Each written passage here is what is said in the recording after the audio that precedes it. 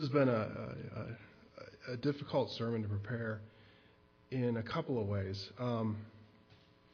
And a lot of times, if you're in church and somebody reads Revelation and you start hearing about the church of Laodicea, it's like, uh-oh, we need to fire up. Somebody's going to get, somebody's not warm enough or cold enough or whatever, So, and I really want that kind of as a backdrop. And there's another scripture we're going to read in a few minutes is kind of a backdrop. Because it's kind of what I want to do is kind of talk more about we always talk about preaching is more about, a lot of times, you end up preaching to yourself more than anybody else. So kind of think of this as me preaching to myself, and you guys get to listen in a little bit, and I hope it encourages you. Because it's more about, like we've been talking about Job a lot recently. And in some sense, I kind of internally, I shake my head because I'm no Job. I think about the scenario at the beginning of Job where it talks about Satan comes in and God says, "Have you seen my servant Job?" I don't see him going, "Have you seen my servant Charles?" And it's troublesome, but it points to a struggle that we have. It's not something I'm proud of. I hate to think it's the other way where Satan comes in and goes, "So about your servant. Oh, there's more going on. Oh, there's another page just added on." I think it was the dough factor. You guys know Homer Simpson? He's dough, going through the day. I'm glad when I can make it for a little while without dough. There's another one. Got off track. And 1 John 1:9 talks about, confession. And confession is one of those interesting things. A lot of us think, we confess our sins and, we need to ask God for forgiveness. And the forgiveness is there. We're supposed to confess our sins and He forgives. And a lot of times we don't come forward with the sins. We're not politically correct if we actually announce what our sins are. Whether it's, getting upset because somebody hit my car. What is this? I'm thinking, okay, I know God's got this worked out. The guy was drunk, so before he gets home or before he hits somebody else, maybe the cops will be able to stop him now. No, they didn't catch him. I don't know if he hit somebody else or not. Okay, what's the point? We deal with that sometimes. How do we question that? And I'm careful. Internally I'm doing the dough factor again, and how do I wrestle with those? From the double take. I was at the Renaissance Festival yesterday, and one poor young lady, I think she forgot half of her costume. Okay, that's enough, And the dough factor there of looking, how long do we look? How do we deal with the sin? From the anger? CJ and Reagan know. Regina does too. But you have to ask for forgiveness from them sometimes. From anger to different things. And how do we struggle with that? And it's really where I wanted to kind of talk about a little bit was, how do we deal with that on a struggling basis, on a day-to-day level of struggling with sin, not working through legalism, but yet, how do we get there?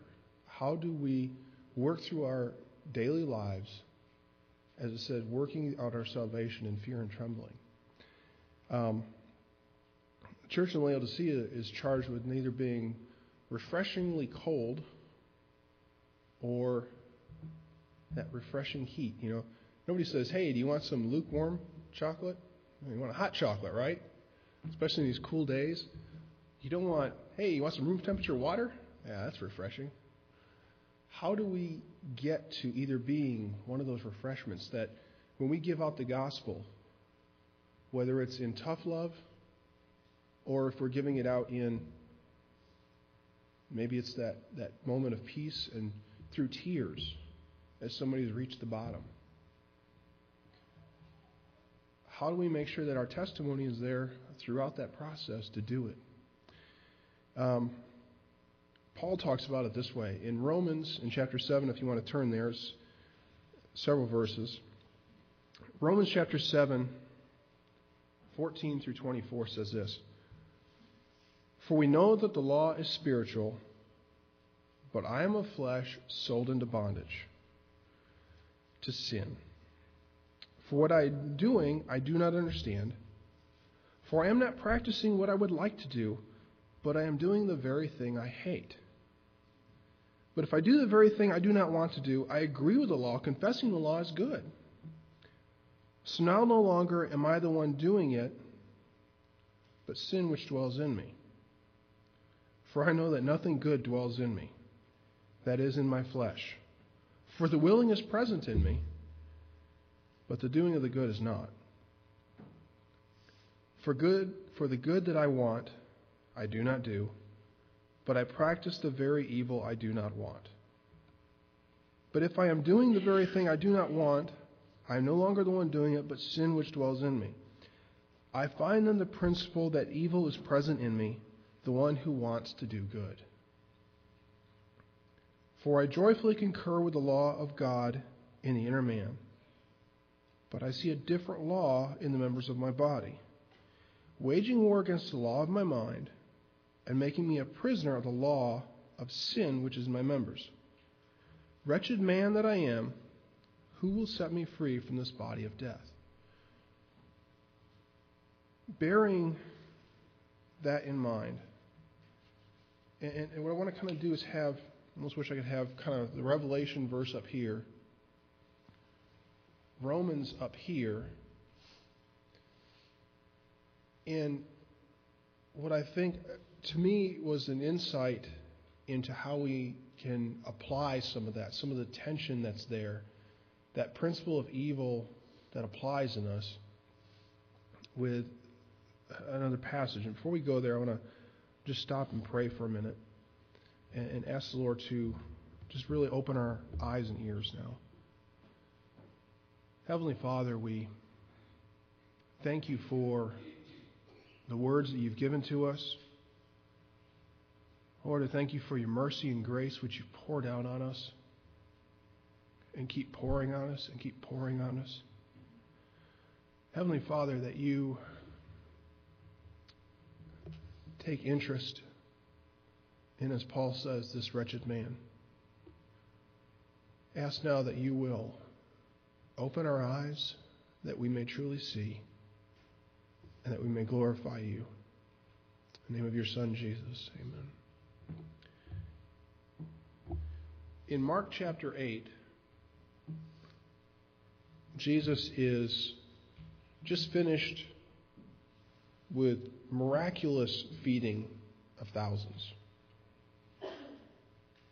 He's talked to his disciples, tried to teach them something, and he starts talking about the spiritual, and they go straight to the physical. Totally miss it, right over their heads. And he's looking at them like, you're not getting this. And he comes to, it's in 22, he says, they come to Bethsaida, and some people brought a blind man and begged Jesus to touch him. He took the blind man by the hand and led him outside the village. When he had spit on the man's eyes and put his hands on him, Jesus asked, he said, "Do you see anything?"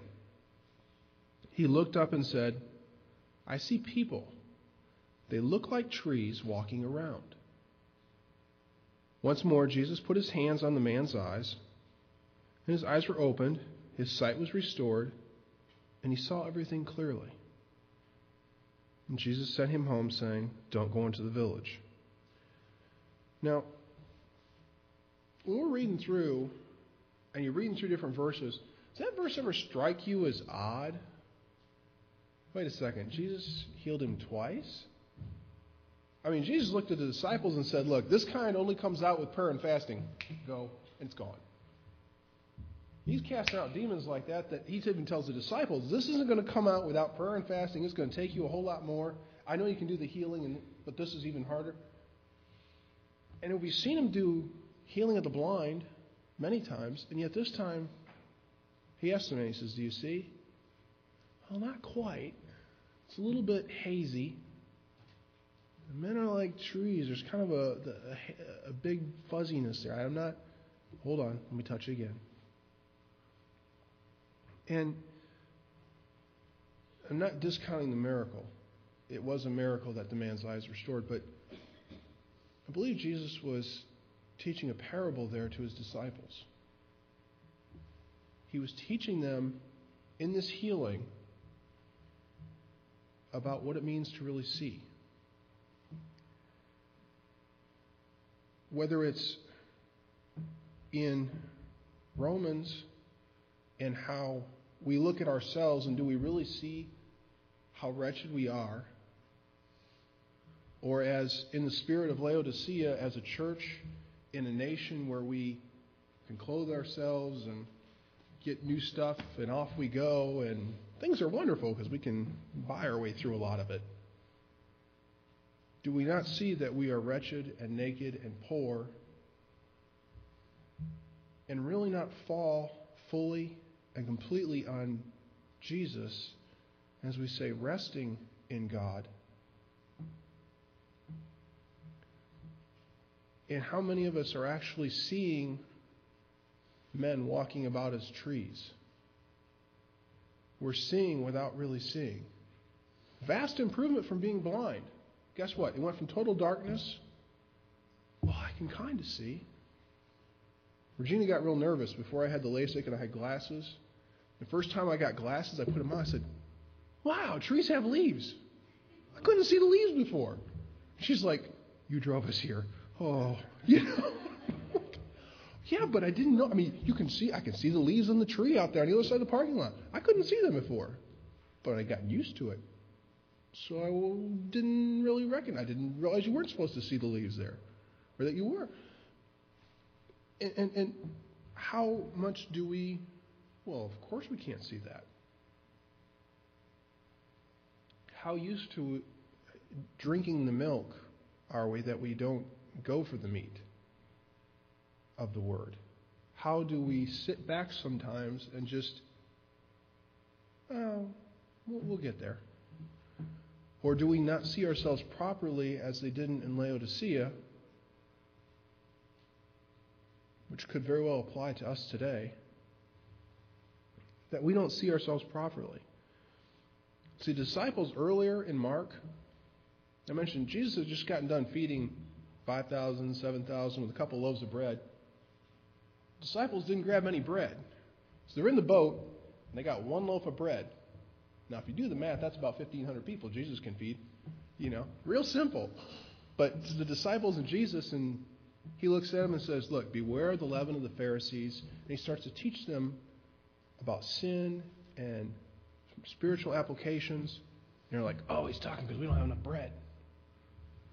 Thinking, you got one loaf. That's 1,500 people. Easy. Doing the math with Jesus. I mean, he can. And he's looking at them going, "You're not seeing. I'm trying to teach you, but your eyes are like this man. You started to see something, but you're not seeing clearly." There's a lack of spiritual understanding.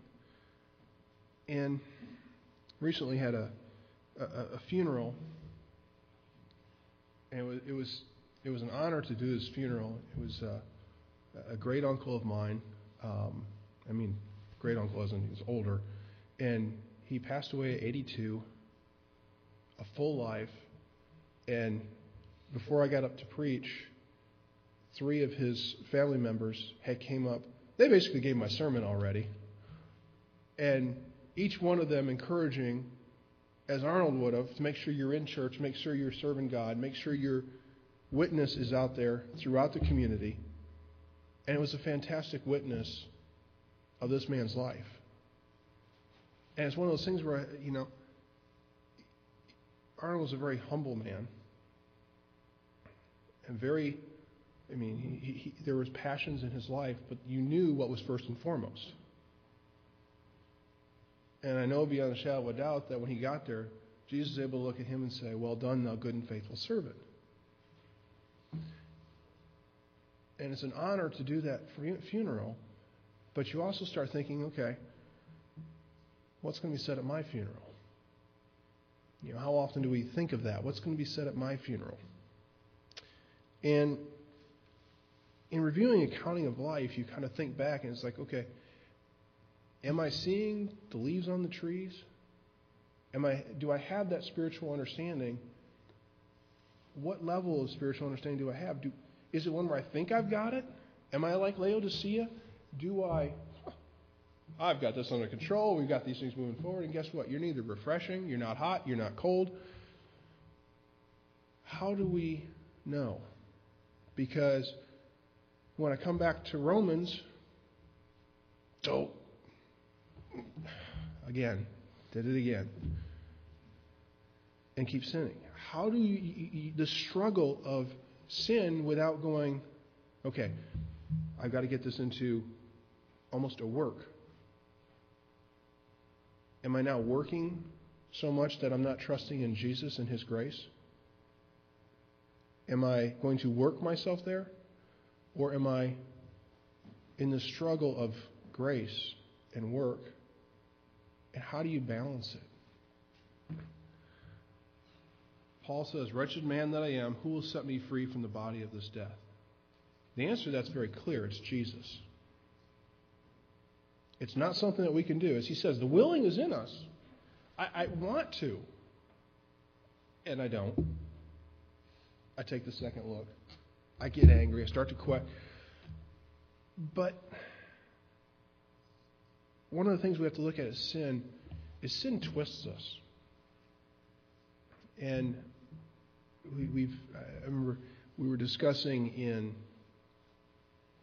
classes many years ago about a long discussion about how does sin twist us. If we are rational, if we can think and we're logical, logic isn't twisted by sin, so we should at least have some basis to come forward with. And I found things that, how we even confuse, I won't go into it, but deductive and inductive reasoning and how we come to things. If we get outside of math, our thinking gets screwy pretty quick. Very quickly. How many times do you find people disagreeing over things that would seem very obvious? Part of that, I would suggest to you, isn't what we would consider opinion. It's that our rationale, part of it is the warping of sin, the twisting of it.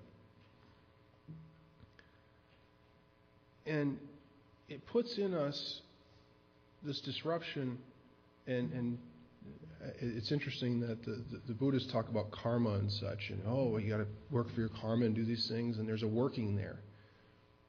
Well, we don't do that. We struggle and we strive, but it's not about the works. Our struggling is for His glory. And there's a humility aspect that is missing in Laodicea that comes in Romans, that comes in that confession. Because when you have to sit down and say, I'll put it this way, there's a difference between coming forward saying, okay, God, I've sinned, please forgive me. It's another thing to come forward and say, okay, God, here's what I've done, and listing them out. One that takes time. It takes spiritual honesty to actually come forward and say, here's what I've actually done. I'm dwelling on these things. I'm holding this grudge. I'm not letting this go. I'm not forgiving here. And I'm still struggling with not forgiving this because it's been 2 years, Lord. But I'm confessing it. Help me through it. When we do it for His glory, now there's a difference in it. And a lot of times we are so quick to look at ourselves and start backing up and focusing on, I'm doing these things. And it really comes back to what Jesus was telling the disciples about beware the leaven of the Pharisees. See, when we are doing it in our power, we become frustrated, and it's failure. When we begin working in grace, there's a joy that's there. One of the things I always thought was interesting was,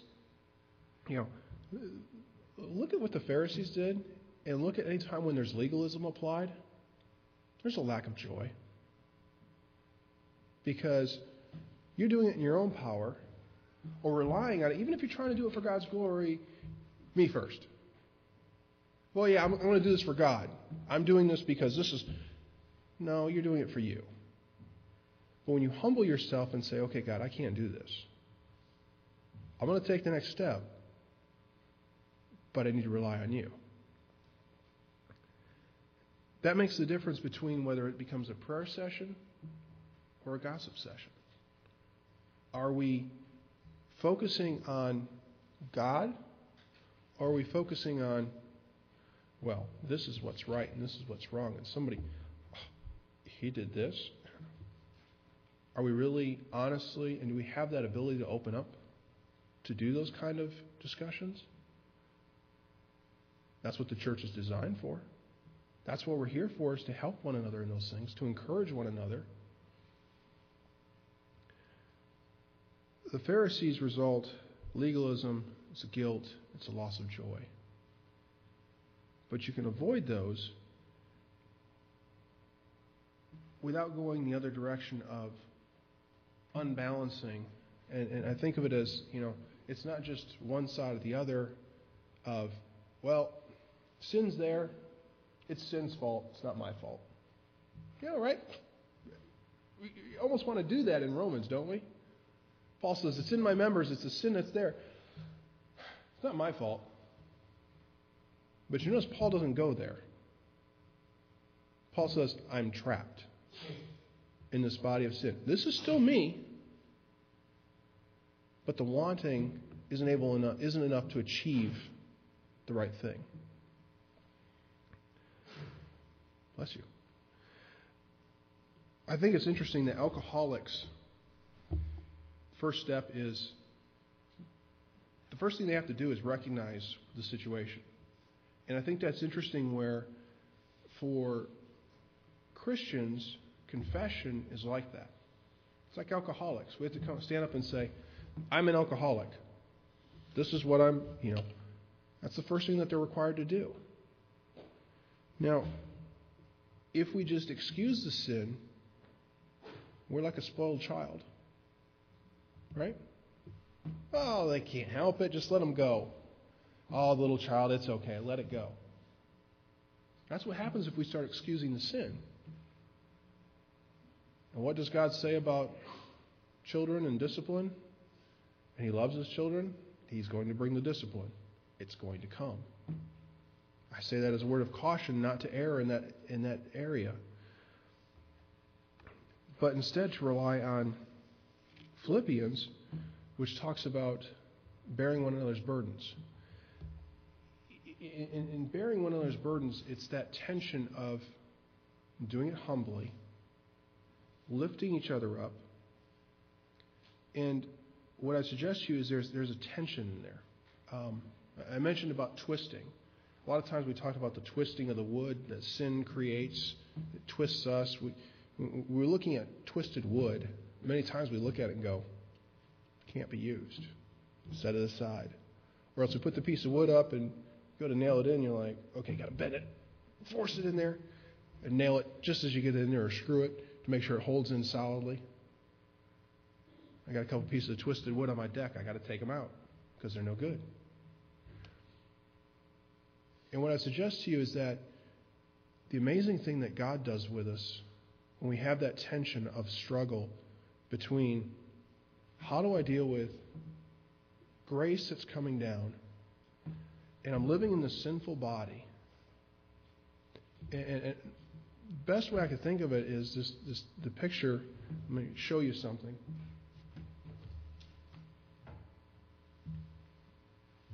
Is a bow. Don't worry, I don't have any arrows with me. But, it's not a plank to build on,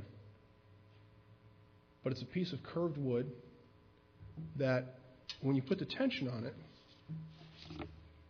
forgive me for going slowly, I should have Makoto come up and do it for me. But as you put the tension on it, and you realize it's no small amount of tension that goes on to it, you end up with a bow. You end up with something that can actually be used. And it takes some pressure to really pull that back. There's some amount of tension there. This is where we come to following what Paul said. We don't always see ourselves this way, but it's a sense in which we struggle at this point. If we don't struggle, guess what? It comes off. And that string, which is where we're living, can't do anything. But when it's tight, when it's taut, when it's struggling with, I got to fight against this sin, not for my purposes, but for His, it can be used.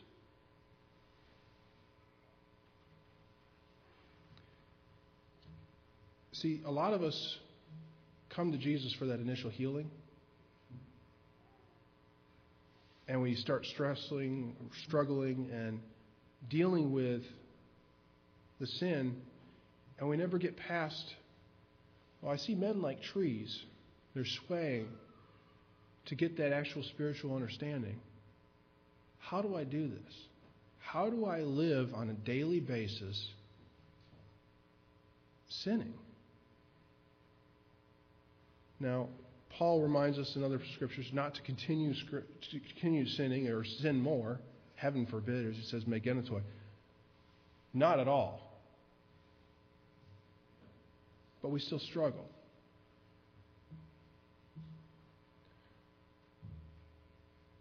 The disciples saw this parable, and it took them a while to understand it.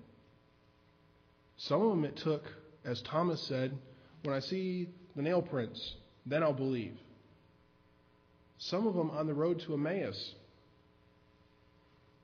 And Jesus walked them all the way through the Old Testament. Start with Genesis. Let me go all the way through and show you, to open their eyes. And I can't help but think that if the disciples who spent time with Jesus still needed that second salve on the eyes, how much more in Laodicea do we need to pray to God and say, God, I need the salve on my eyes so I can really see what's around me, so I really have spiritual understanding. See, Mark 8, 17, 18 talks about that there are still those who are without understanding. Those who are still without understanding are referenced in Revelation, the spirit of the churches. And what I suggest is making sure that we're not part of that group that is without spiritual understanding. We need to do some of the basics of confession, and recognizing there's going to be tension. It's not easy. I always kind of shudder when I hear somebody say, you need to be a Christian. This is great. Guess what? You just reared up on a battlefield. And I don't mean that in a sense of, oh, don't do it, because the alternative is to lay down and burn in hell. But it's not going to be easy. There's tension there. But if you don't have the tension, guess what? You're nothing but a piece of twisted, warped wood laying there. You can't be any good to the master. So, whether you need Jesus for the first healing, so that your eyes are at least open, or for that ongoing salve that we need laid on our eyes sometimes, to truly, really see how we are. Not how others are, but how we are. I encourage you to call on Him. I say that because, as I started saying, this isn't something where I'm saying, here's what you need to do. I'm sharing this because this is what I've been going through and looking for the last month or so of, how do I get past this dough factor? There's got to be, I want the American, there we fixed it. It's not there. Instead, there's a tension there. And there has to be a tension there. And there will be until we get to heaven. And I encourage each of you to continue with the struggle. Because we do win. I've read the end. We do win. And actually, you have to get to the end. You start in the beginning and we win. We are more than conquerors in Him. Rejoice in that and be glad in it and celebrate. But don't stop struggling.